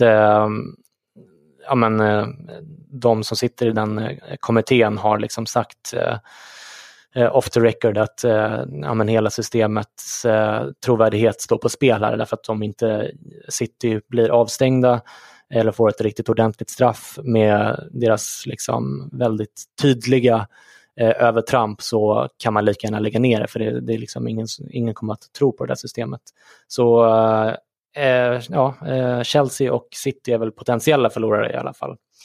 Med det sagt så har det blivit dags för dagens andra intervju, nämligen då Alex Frosio som är en väldigt erfaren italiensk journalist som bland annat varit på Gazzetta dello Sport i 12 år nu och som följer Champions League och Serie A nära. Den här intervjun är som sagt inspelad i torsdags. Det är lite dålig ljudkvalitet i delar av intervjun. Jag ber om ursäkt för det. It's a great honor for me to welcome Alex Frosio to the show. For those of you who don't know Alex, he's a journalist and a match reporter at La Gazzetta dello Sport in Italy and has been that for more than 10 years now. Great to have you on, Alex. How are you? I'm fine, thank you. I was very entertained yesterday and 2 days ago, so I'm very fine, thank you. Yeah, I guess we all were. So it's first day when we record this. It's going to air next week. But today we know that the final teams of this year's Champions League tournament will be Liverpool and Tottenham. I know you follow the Champions League closely. What do you think of this year's season in general and about these two teams' achievements? Well, first of all, I think we lived maybe the most entertaining and unpredictable and incredible 2 days in the semifinals. Nobody could expect it because what happened, we all saw what happened and how it happened. It's been an excellent Champions League. I think the great winner is English football that finally found the exploitation and of all the money that can spend and the economic power of its football. Say that, I think that it was entertaining. I saw great football, and from an Italian point of view, I'm sorry to say that we are very, very far from this kind of football, from the pace of the Champions League football that is English football right now.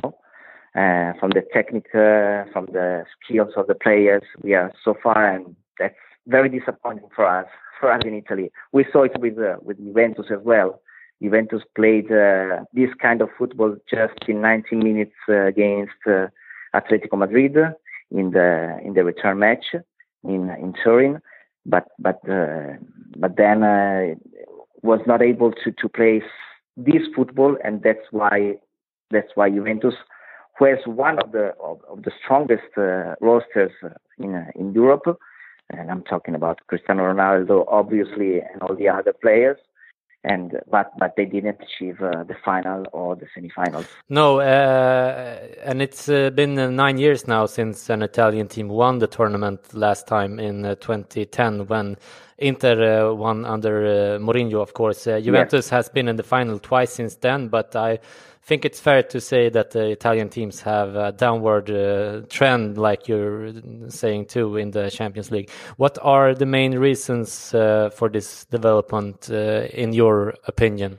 I think that we are watching too much to the results, not to the style of play. And we must also say that Juventus is too much strong for all the other teams. And there is not enough competition in Italy. We have it's a very, very deep analysis to understand why Italian football is struggling in Europe. I think we don't train enough. We don't focus on technique. We don't focus on the pace. If you see a match in Serie A, you see it's slow.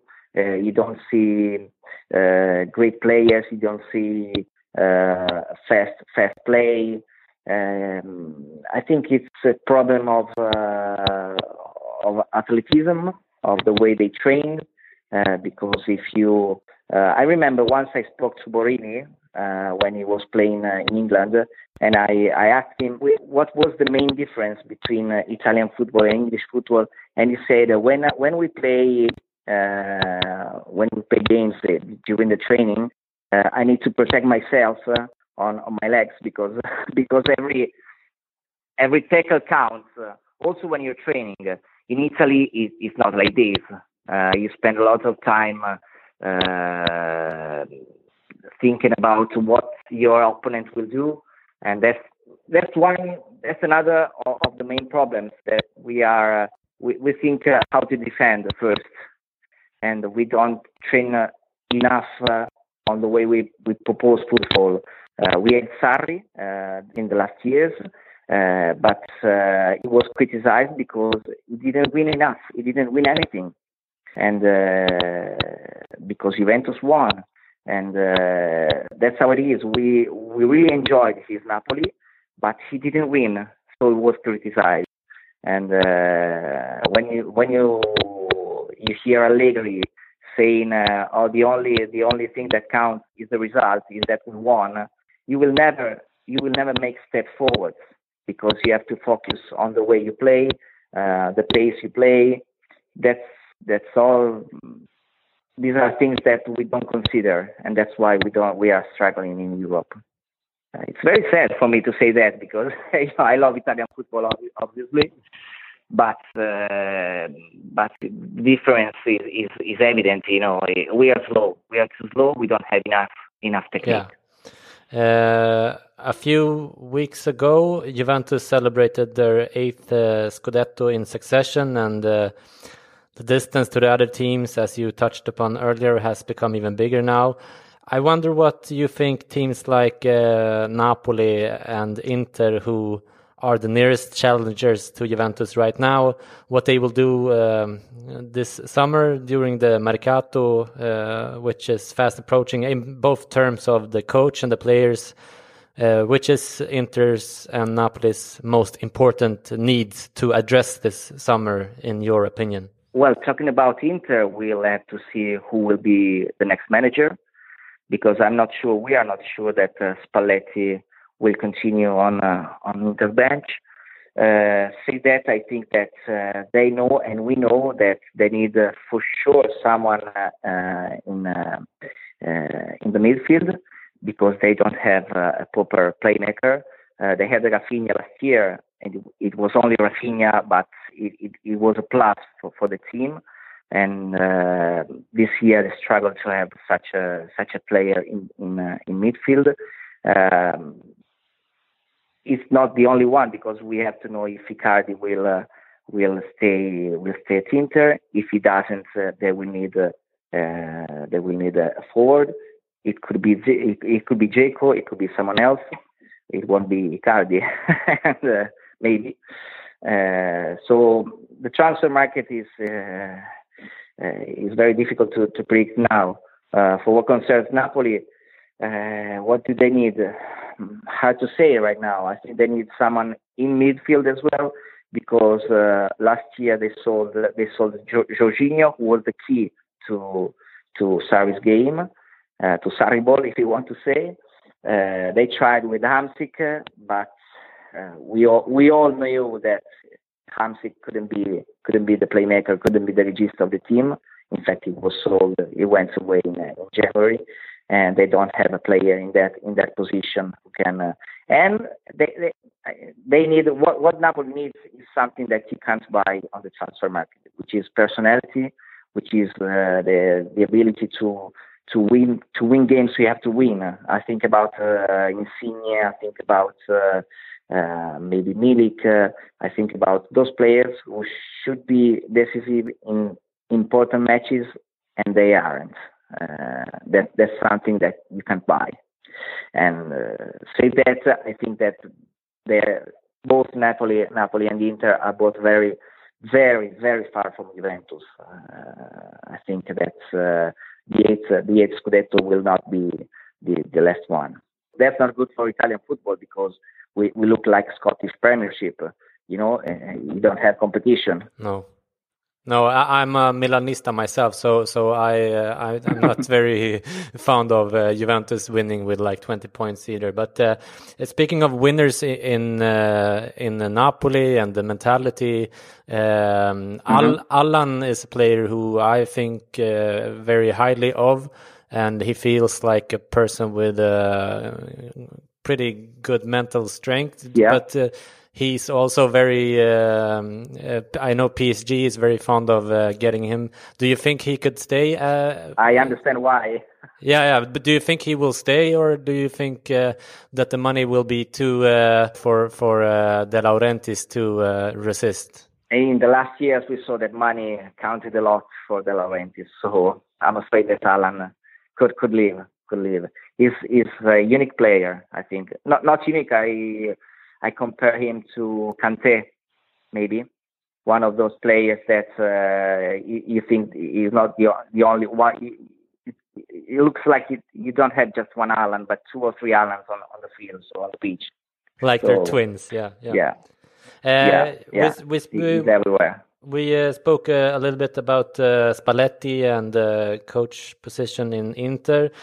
Speaking of that, one of the names mentioned is, of course, Antonio Conte, who recently turned down Roma, who seemed, at least from my point of view, to be one good option, or at least for them. But he obviously don't think that they have what it takes for him to win. But and I know it was you who asked him the question where he gave the famous answer that you can't go to a €100 restaurant with just 10 euros in your pocket at Juventus. But anyway, Conte seems eager to coach a team again. But in which team do you think he will end up? I think he could end up in Inter, even if in these hours, not days, but hours, we are talking about a possible return to Juventus.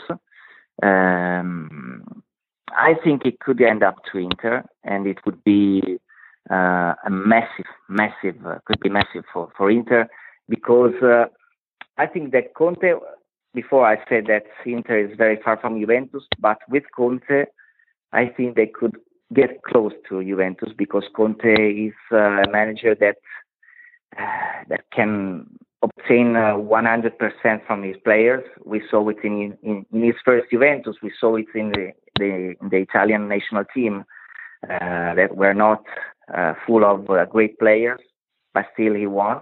I'm talking about Juventus, obviously. Yeah. When he was talking about the 100 restaurant, he was talking about Europe.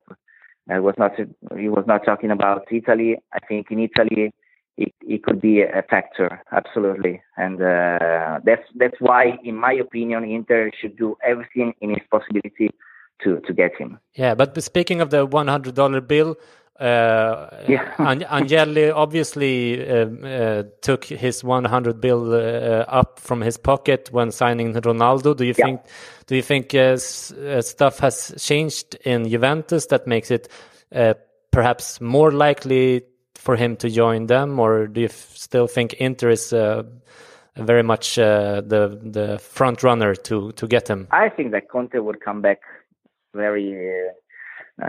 he would be very happy to go back to Juventus.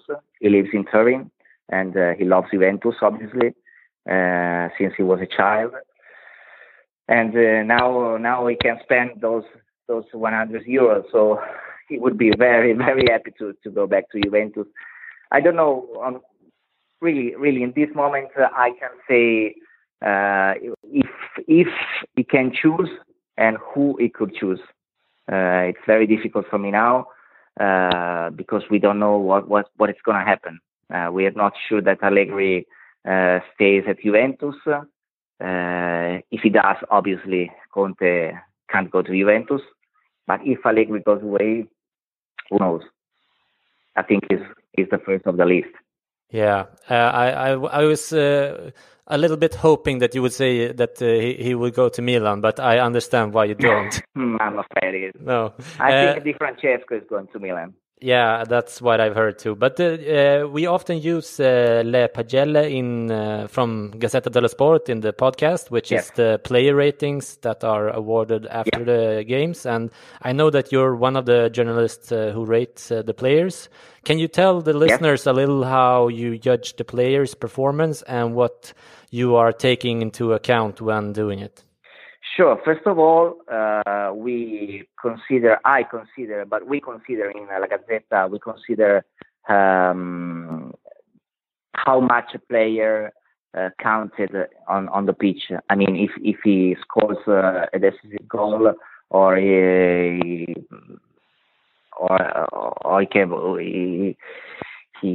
plays, he takes part in the decisive play, he will get a good rating. This is the first thing. For what I can say, what I do is consider all the aspects of the match. I know what a defender should do, what a midfielder should do, what a forward should do. I try to be to watch what you usually don't see. I try to go over the single shot or the single pass a player does. I also consider what I expect from a player. I can make an example. I expect that Icardi scores 2 goals a match. If he doesn't score, obviously his rating will not be so good. This is very, I know it's not so simple, but I'm trying to make it simple. And then I help myself sometimes, not always, but sometimes with stats. We are provided stats from Opta, and if you didn't see a player properly, because you're giving ratings to 26 players, maybe a fullback, you didn't see what a fullback did, so maybe you help yourself with the stats, how many crosses, how many tackles, how many passes, all these stuff. I try to put everything together and then try to give it's an opinion after all, and that's also why we get so criticized, often criticized for our ratings. I actually find it very good. Very seldom I think that I don't agree with the ratings, so that's why we use them in the podcast. Well, you're one of the few. Okay. Very interesting. Last question, Alex, before I let you go. Just out of my own curiosity, I know that the ratings in the Le Pagelle are usually between 4 and 8 or so on a 10-point scale. Yeah. What is seen as an okay performance, neither good or bad, just do you approve the player? Is that like 5.5, or how is there any scale that you... There's a scale. I think 5.5 is a player that didn't give enough, but he didn't commit any big mistake. That's a 5.5. I gave, if you're interested, I gave just one time a 9. Yeah. And it was for Caldara. Oh. 3 years ago actually, when Atalanta won in Napoli, and he scored 2 goals. I gave him 9. It was only, I think, the second time that a defender got a 9 on La Gazzetta. That was Caldara. So you never gave Ibra a 9? Ibra, no, I think I didn't. No. Okay. That's the only 9 I gave. Okay. I still like you, but you should have given Ibrahimovic a 9. Okay. Maybe I didn't. I wasn't doing the player ratings when Ibra was playing in Italy. Okay, I forgive you. Because I started like 5 or 6 years ago. So yeah, okay. It's been a great honor to have you on, Alex. I certainly hope we didn't steal too much of your important time today. It's a pleasure. It was a pleasure for me. Okej, då är vi tillbaka. Alex säger alltså bland annat att italienska lag inte prioriterar offensiven tillräckligt mycket. Man är inte heller tillräckligt vältränade i Alex mening. Han säger att Inter behöver en playmaker i sommar och kanske en anfallare ifall Icardi lämnar. Han säger att Conte väljer mellan Juventus eller mest troligt då enligt Alex Inter. Vilket av rapporteringen de senaste dagarna sedan den här intervjun ser väldigt troligt ut också. Napoli tycker han behöver någon på mitten efter att ha förlorat Jorginho förra sommaren, samtidigt som Allan kan komma att flytta på sig i sommar dessutom, eftersom De Laurentiis gillar cash helt enkelt. Vad tycker du om Alex analys, Jesper? Var det någonting särskilt du plockade upp här? Ja, men jag fastnar kring hans resonemang kring Conte, och det känner man ju själv också, hur bra det hade varit för Inter om han gick dit.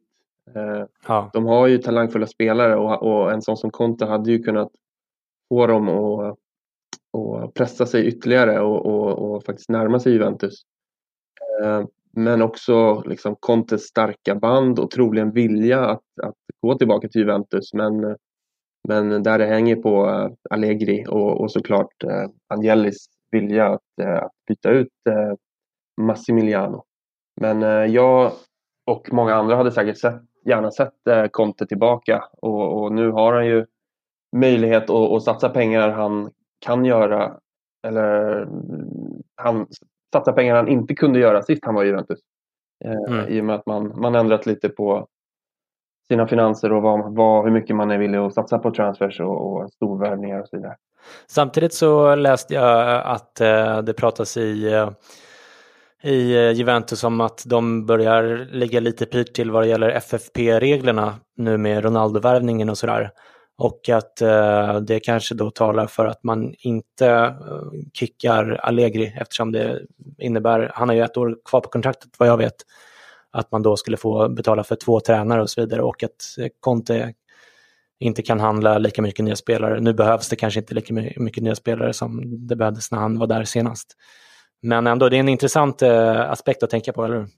Absolut. Samtidigt så tror jag inte att en årslön för Allegri välter Juventus ekonomi. Nej, utan, och han har inte så hög lön, men på marginalen så de har en ganska dyr trupp nu och sådär. Men det är ju det låter ju lite osannolikt, men en ekonomisk defensiv rent generellt, eller att man är lite mer restriktiv när det gäller ekonomin, det skulle kanske tala lite grann i alla fall mot att Conte kommer in. Lite speciell situation också för Spalletti, eller hur? Som nu vann de ju igår mot Chievo och är väl inte i praktiken, men nästan i alla fall i teorin klara för CL, vilket på sätt och vis gör det mer troligt att Conte kommer ta över Inter, eller vad tror du?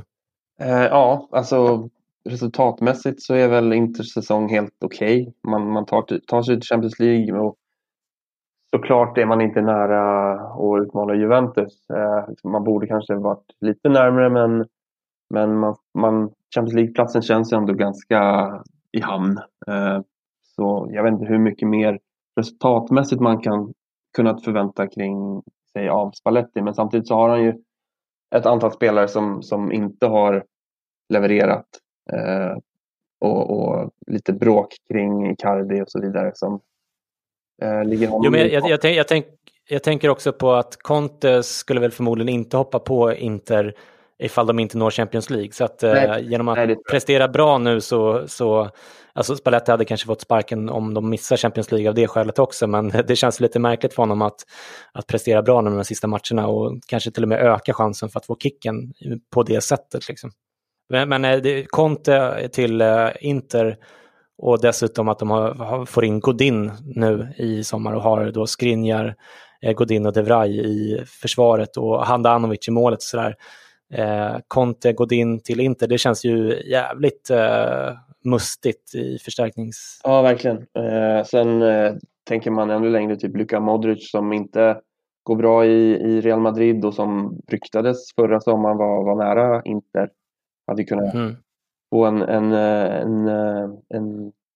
en skjuts i karriären från den låga nivån den är på just nu.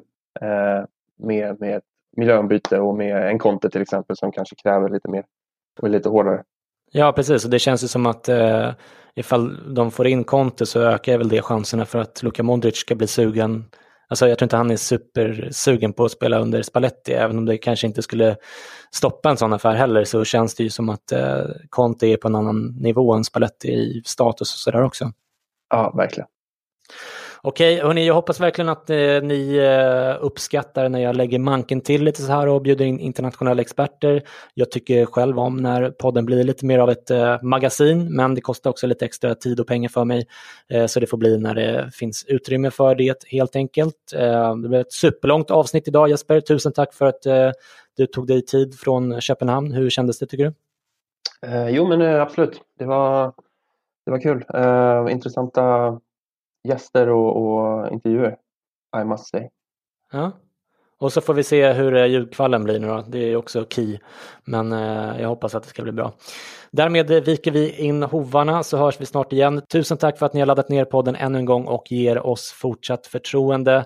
Vi i vår tur förlitar oss på att ni lyssnare är vår marknadsavdelning, så skriv gärna om podden i sociala medier och sätt gärna betyg på iTunes ifall ni inte redan har gjort det, så att vi kan fortsätta att ha podden gratis för alla att lyssna på.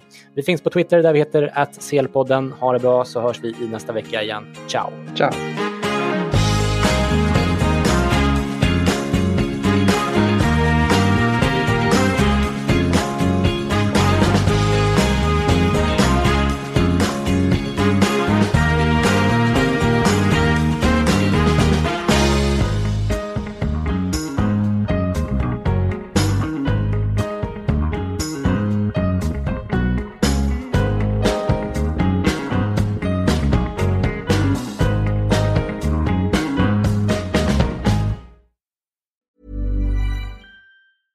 Ever catch yourself eating the same flavorless dinner 3 days in a row?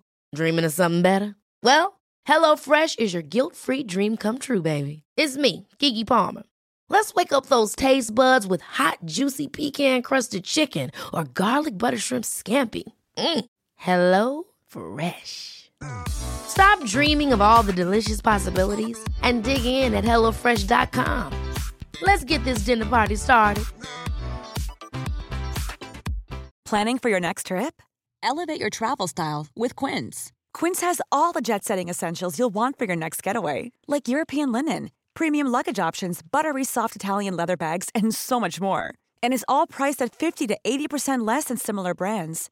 Plus, Quince only works with factories that use safe and ethical manufacturing practices. Pack your bags with high-quality essentials you'll be wearing for vacations to come with Quince. Go to quince.com/pack for free shipping and 365-day returns.